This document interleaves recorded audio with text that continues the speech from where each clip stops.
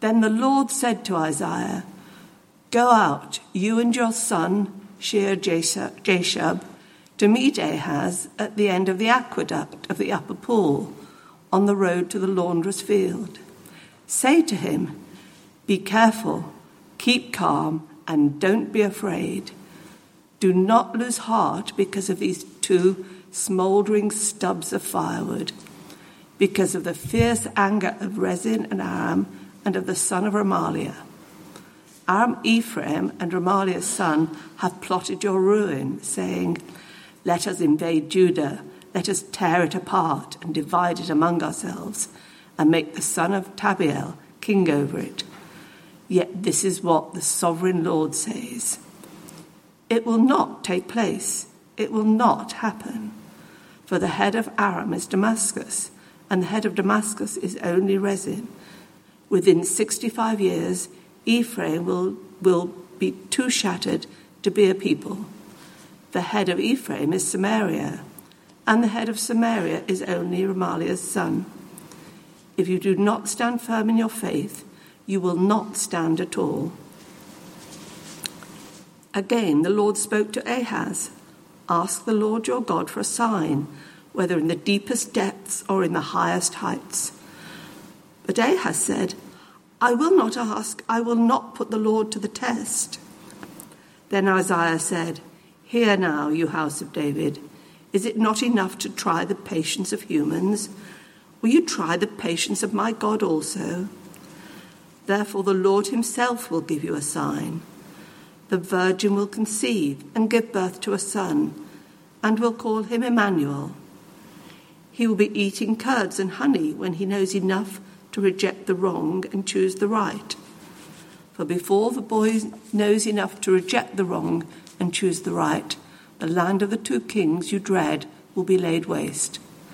The Lord will bring on you and on your people and on the house of your father a time unlike any since Ephraim broke away from Judah. He will bring the king of Assyria."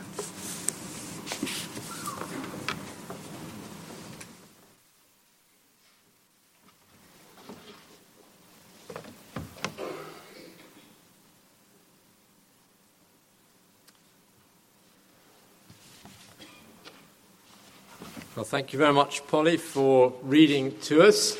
Please keep Isaiah 7 open in front of you, because as you can tell from a reading on there, even if it's familiar in some ways, it's quite tricky stuff, isn't it? Not a piece of cake. The Thursday morning groups, I think, had a head start on us. So if you're stuck, ask some of the women that were there on Thursday mornings for a helping hand, and they may be able to help you with that passage. But I'm going to help as well, but we're going to need God to open our eyes. So let's pray with those words before us. And we want to fasten our attention, Lord, on that name that we've already read and sung, God with us, Emmanuel, praying that by your Spirit you would be with us as we turn to your word this morning. We ask it, Father, in Jesus' name. Amen. Now, I want to begin, this is a cue to David, with a photograph this morning, if I may. It should come up on the screen. There you go. And I like this one of me. It must be my good side, not the back of my head with the balding hair that the Zoom congregation get to see when I'm singing hymns standing at the pew to sing.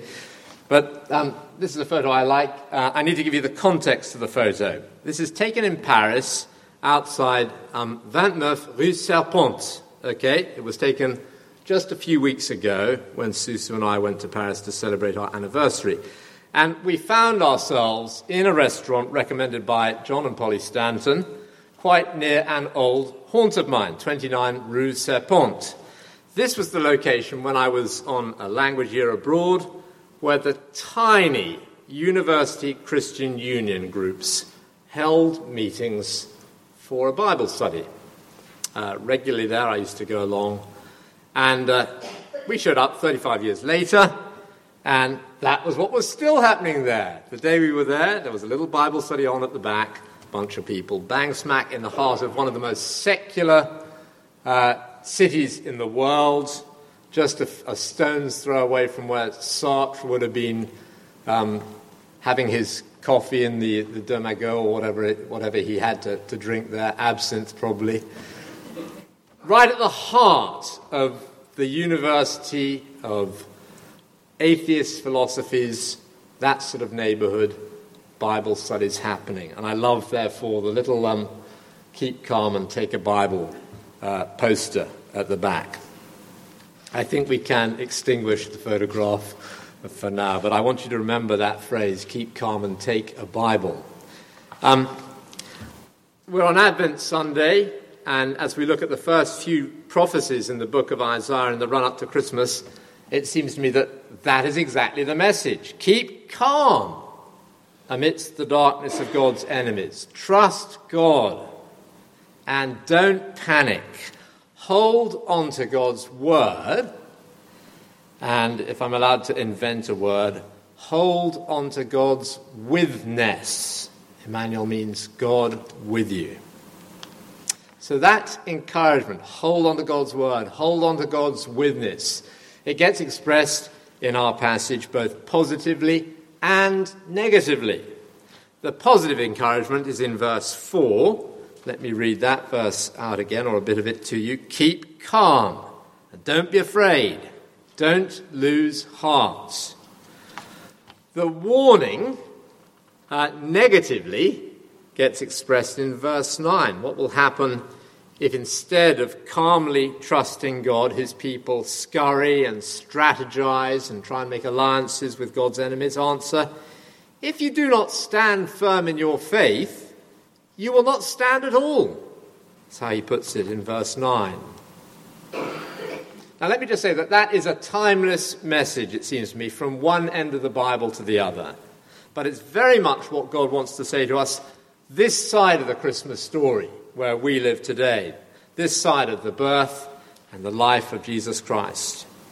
If that message, stay calm and trust God, was worth saying to King Ahaz in his day, 734 years before Christ, it bears repetition for our day 2,000 years after Jesus' coming, and not just in secularized Paris with all the radical anti-Christian philosophy that France has produced. It's exactly what God wants to say to us with confusion in the Church of England, war in the Middle East, and gloomy pronouncements about rising temperatures from COP28. It's what God wants to say to the individual Christian who's overwhelmed with health concerns or financial anxiety. Count to 10, take a deep breath, and trust God. Keep calm and take a Bible. Hold on to God's word. Hold on to God's witness. Remember his Christian name, Emmanuel, God with us. So you've got my two headings in advance. The rest is just post-amble. We've had a preamble, it's post-amble.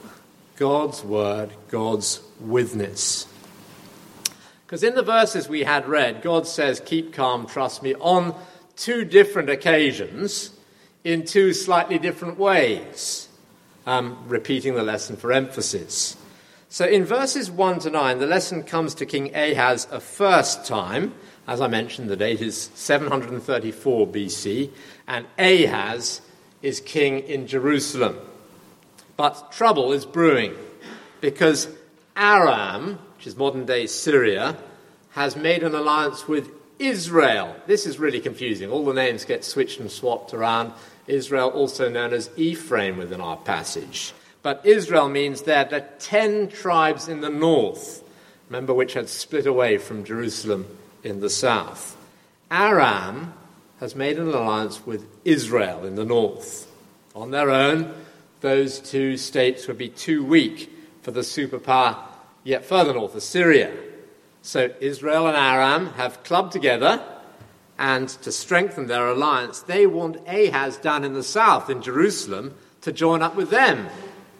That way we'll be invincible, they think. So in a show of strength, they march on Jerusalem. And Ahaz and his people are quaking in their boots, or, as it says here, shaking like leaves or trees in a forest. Enter the prophet Isaiah with a message from God. Or rather, enter Isaiah accompanied by his son, whose name is a message from God. Let's look again at verse 3.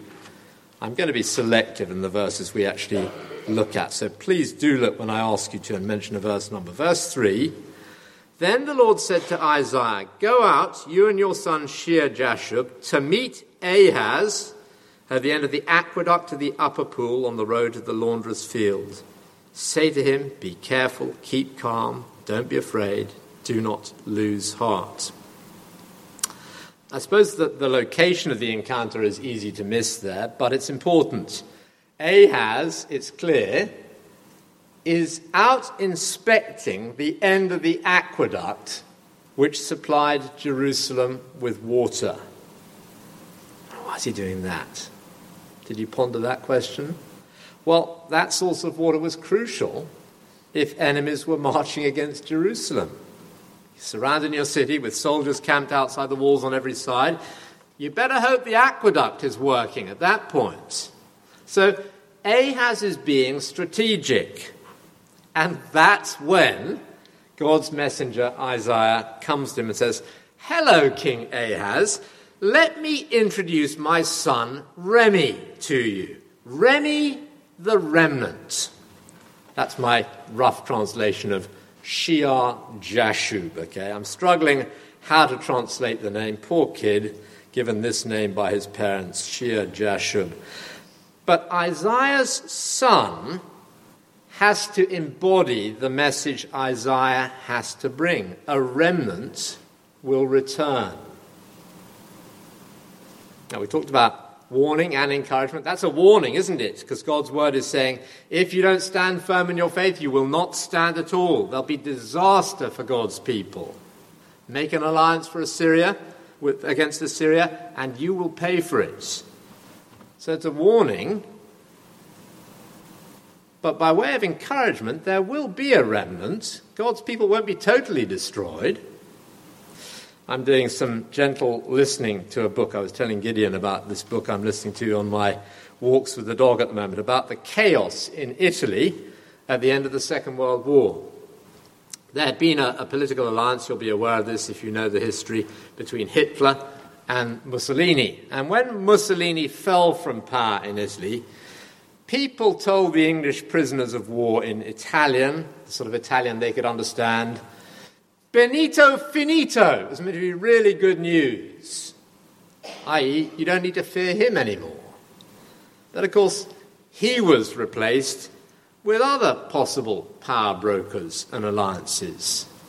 And you had to be very careful who you hitched yourself up to in those days, because power was changing hands so rapidly, or at least human power was shifting, leaders coming and going. Of course, the power which holds the universe steady, the power behind those political ups and downs, the rise and fall of the empires and ideologies, that power was rock steady. And Isaiah is saying something similar here about the unrest in his day. These enemies, Aram and Israel, are going to be finito in just a moment. They'll soon be too scattered to be a people and to be a threat. The head of Damascus, in Aram, is only Rezin, and the head of Samaria, in the northern kingdom of Israel, or Ephraim, it's only Remaliah. Your head, Isaiah implies, is God Almighty. Put your trust in him. So don't listen to the taunts of the enemies. Listen instead to God's word. That's my paraphrase of verses 5 to 7. Aram, Ephraim, and Remaliah's son have plotted your ruin, saying, let's invade Judah, let's tear it apart and divide it among ourselves and make the son of Tabeel king over it. Yet this is what the sovereign Lord says. God's word is speaking. It will not take place. It will not happen. So God speaks into the chaos, and his word outlasts all the other voices. And Isaiah and his son, Remy the Remnant, are physical, bodily reminders of the Word of God. So that's the first scene. It's a call to hold on to God's Word. God knows the end from the beginning. And when he says something, it will happen. No doubt about it, however improbable it looks. So for us, the message is stay calm, take a Bible. This book will never let you down. For them, in their day, the Word of God has legs, doesn't it? It was Isaiah the prophet and his son. But the truth is no different. Hold on to the Word of God. Now, from verse 10 onwards, there's another scene, which I'm giving a slightly different heading to. Hold on to God's withness. Verse 10, again the Lord spoke to Ahaz. Ask the Lord your God for a sign, whether in the deepest depths or in the highest heights. But Ahaz said, I will not ask. I will not put the Lord to the test. So he's quoting his Bible. He's not about to treat God like a magic genie at his beck and call. He's so spiritual as he talks that way. But Isaiah sees right through that. He's probably already got his political plans in place. So the last thing Ahaz wants now is God overturning his machinations. Please don't complicate things with a sign, God, he's thinking. It's actually just a total sham when he says, I wouldn't dream of testing God. Then Isaiah said, Hear now, you house of David, verse 13, is it not enough to try the patience of humans? Just imagine what it was like being Isaiah, having to deal with kings like Ahaz. Will you try the patience of my God also? Therefore the Lord himself will give you a sign. The virgin will conceive and give birth to a son, and will call him Emmanuel. Now that was a promise in the short term to begin with, to Ahaz in the first instance, and a sign which in his lifetime very quickly would bring immediate, devastating results, because the child would be born, and before that child had grown up to maturity, the crazy scheming of Ahaz and Aram and Israel would be left in tatters.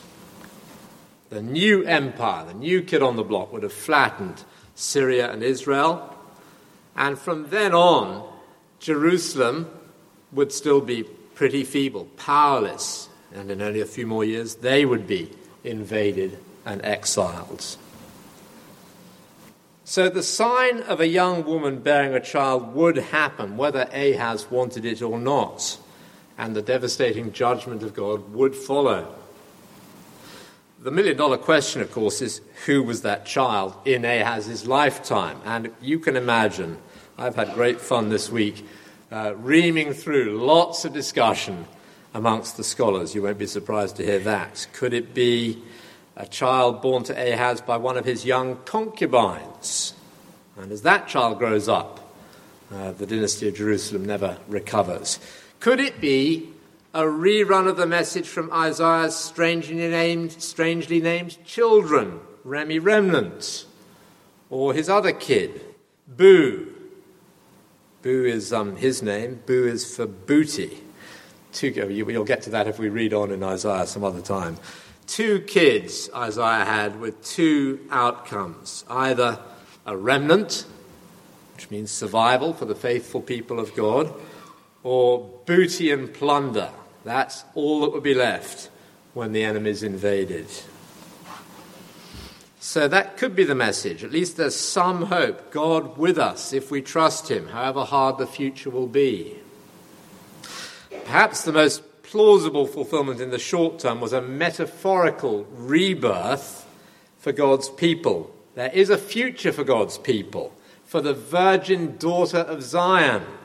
That's actually a title for Jerusalem, which has already appeared in the book of Isaiah. There will be a remnant, a future people of God. Come hell or high water, God is with his people. So the very same message which had been communicated by the young child born to Isaiah the prophet.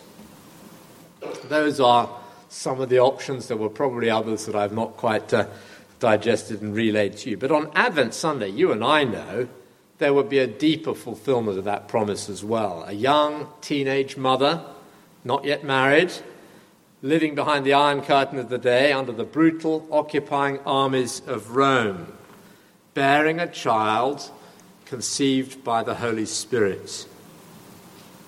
We had a lovely talk with the children present at 9:30, and the preacher was nervous about how you go into the virgin birth without going through all the facts of life and the birds and the bees with many young children present. He did it beautifully, delicately. He talked about the simple fact that she wasn't married, she didn't have a husband, and the laws of nature got bypassed by the one who set up those laws of nature. God can do it, and it was great. The adults were edified, and the children were still suitably mystified. It was good. Anyway, it was great. How wonderful, though, bearing a child conceived by the Holy Spirit, this one who grew up within his lifetime, short lifetime, to bring God's kingdom to pass dramatically. God with us, fully human, living our life and going on to die our death. And I just keep trying to bring it home to myself to feel the wonder of that this Christmas, this Advent season again. What an amazing sign that is for those who have eyes to see it. Fully God and fully human, right on our level, so he can bring God and humanity together as no one else can. Stay calm and trust God, God's witness. Can I say that's not just a bright idea of some theologians, that this is what Isaiah 7 is about. This is heaven's interpretation of Isaiah 7. If you don't believe me, remember who quoted Isaiah chapter 7 to Joseph. You remember that incident? It was an angel who said this is what Isaiah 7 is about, one of God's messengers. We need another picture. I've got a slide to come up here. Thank you. And it needs some explanation, but we don't need the other two slides that will just confuse me, okay? I found it very helpful when other people illustrate the Old Testament prophets in terms of climbing a mountain. You might find it hard to imagine, but it is one of my hobbies, with slightly more huffing and puffing each year. Often, when you approach a hill from the distance, it looks from afar as if there's one obvious peak. Call that peak 1. But when you get to that mini summit, it's actually a false peak, okay? And there's yet more beyond. And you easily find there's yet another height to climb beyond the next hill crest. And that, of course, you can see is a flag on the ultimate summit there. I think the picture can go off now, and I'll try and explain it a bit more. Something like that is happening here. We've got two predictions in our reading in Isaiah 7, separated by some time. In the second one, God says there'll be a son born to a woman, and that will be a sign of God's kingdom for you in your day. That's when the wheels will fall off the bicycle for Israel. But it's not the end of the story, is it? The summit will be when Jesus Christ comes, 700 years on. He is Emmanuel, God with us. Oh, somebody says, that is a long, long time to wait. Yeah, but if God has fulfilled these things in the short term, in the rise and fall of Syria and Israel and Assyria and Jerusalem, if he's fulfilled these things in the short term, we ought to be able to trust him in the longer-term future as well, shouldn't we? So the message to us on Advent Sunday is don't lose your nerve about the Bible or about Jesus, which we are often inclined to do, aren't we, if we're honest? Let me mention one way I've noticed we're tempted to downplay the wonder of the Emmanuel sign. Have you spotted how it's easier to talk vaguely about being a person of faith, but not to specify whether you have faith in Jesus? Or am I the only person that has that trouble? We'll even talk about having a relationship with God. But we stop short of mentioning the only way we can actually have a relationship with God, through Jesus Christ. I mean, there's a sense, I think, in which people are okay with others talking like theists, God-fearers, just as long as they're not Christian theists, worshippers of the God and Father of our Lord Jesus Christ. So we edit the name of Jesus out of our God talk. Which is crazy, isn't it? The wonder of it. God with us. That's what Jesus is all about. There now follows a brief party political broadcast. Okay? I wonder if anybody else got this through the door this last week. Well, it's a party political broadcast, but you will search high and low to discover which party it's for. There's a name on there. I could not believe it. I'm still looking now. I did find it once. There we go. It's some Conservatives. Okay. So I'm not going to mock the Conservative Party from the pulpit, but it's interesting that is a slightly toxic word for them. They're not leading with, we're the Conservative Party and we want your vote. And we do a similar thing with Jesus Christ. It's as if we're ashamed to mention Jesus Christ publicly. So we just put him down in sotto voce. Don't say much. Keep it quiet. Because we're slightly embarrassed of the name of Jesus. Can I encourage you not to lose your nerve about mentioning Jesus? I was thrilled that somebody had the courage to speak about Jesus openly at Deanery Synod last week. It's a very difficult place to do that. Let me add a couple more application points for you. We had a lovely one. This was really for the children at 9:30. We're talking about Advent calendars, opening up the door, and maybe there's no verse from the Bible, there may just be a chocolate, but it's nothing to stop anybody as they open up a door on an Advent Advent calendar, from saying, Lord, I'm opening up the door of my life to you. God with us. Today, Lord, for this door of the Advent calendar, as it were, I'm opening up my life to you. Be with me through this day. Can you pray like that?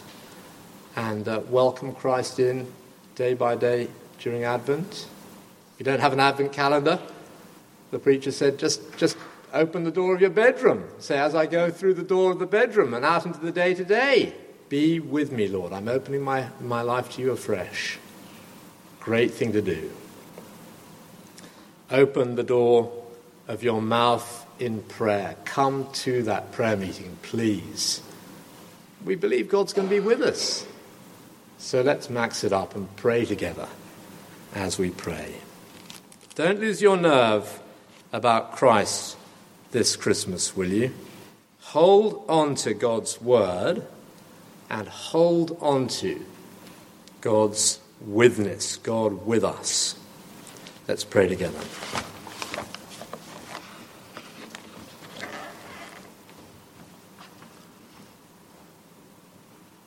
We ask, Heavenly Father, for soft hearts to heed your word to us and to take it to heart and to trust you in difficult and dark days, whatever the sources of the difficulty and darkness might be for us. We thank you that you are faithful. You keep your promises. We thank you for Jesus Christ, that he came into our world and we can know you through him. We thank and praise you, Father, in Jesus' name. Amen.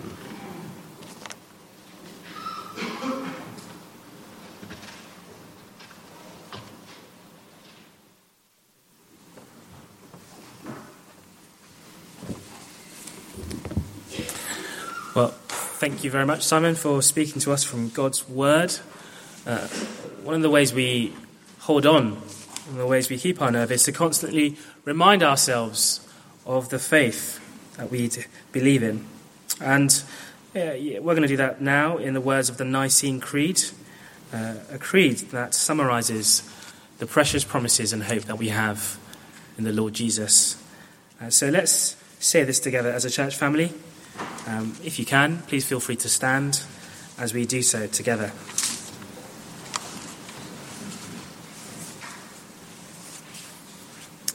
So together we say, we believe in one God, the Father, the Almighty, maker of heaven and earth, of all that is seen and unseen. We believe in one Lord Jesus Christ, the only Son of God, eternally begotten of the Father, God from God, light from light, true God from true God, begotten, not made, of one being with the Father. Through him all things were made. For us and for our salvation, he came down from heaven, was incarnate by the Holy Spirit of the Virgin Mary, and was made man. For our sake he was crucified under Pontius Pilate. He suffered death and was buried. On the third day he rose again, in accordance with the Scriptures. He ascended into heaven and is seated at the right hand of the Father. He will come again in glory to judge the living and the dead, and his kingdom will have no end. We believe in the Holy Spirit, the Lord, the giver of life, who proceeds from the Father and the Son, who with the Father and the Son is worshipped and glorified, spoken through the prophets. We believe in one holy Catholic and Apostolic Church. We acknowledge one baptism for the remission of sins. We look for the resurrection of the dead and the life of the world to come. Amen. Amen. Please be seated. Susan Rimmer will now come and lead us in our church family prayers.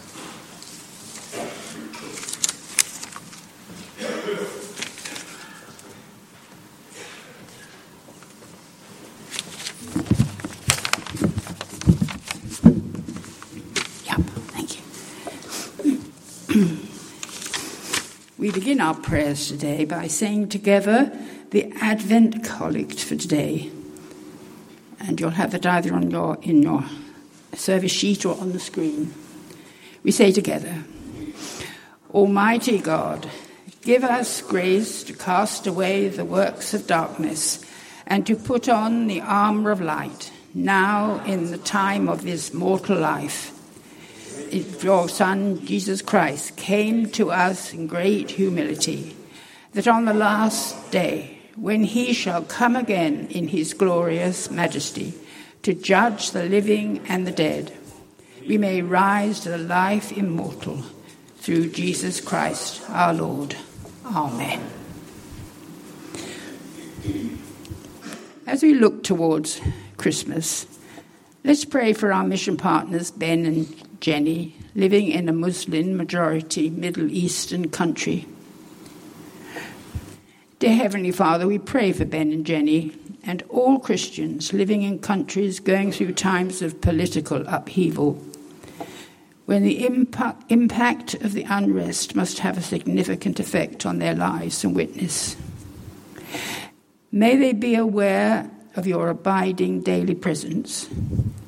Give them wisdom, grace, and courage as they seek to share the Christmas story of good news during what must be a dangerous and challenging time. In Jesus' name we pray. Amen. A prayer for peace in our troubled times. Sovereign Lord, as we continue to pray for an end to the ongoing war in Ukraine, we are now grieving at the terrible violence and destruction and huge death toll of innocent civilians, including thousands of children in Israel and Gaza. Comfort the mourners, and there are many waiting to hear the plight of missing loved ones. We pray for the thousands whose homes have been flattened and who are now homeless. We pray for the relief agencies reaching out to those who have lost everything. We cry out for those who have been injured and traumatized, and for the hospitals and medical workers who are struggling with limited resources and overwhelming needs. Father God, in this relentless turmoil as it dominates our daily lives, we ask for worldwide political, military and religious leaders to stand up and show a genuine willingness to seek and find an end to hostilities and to broker a just and lasting peace. Lord, in your mercy, hear our prayer. But thank you, Lord, that because of your great love for us, we can find hope and peace in the many promises you give us in your word. And as Simon has just shared, help us to keep calm and hold on to God's word, your word, and on to Emmanuel, God with us.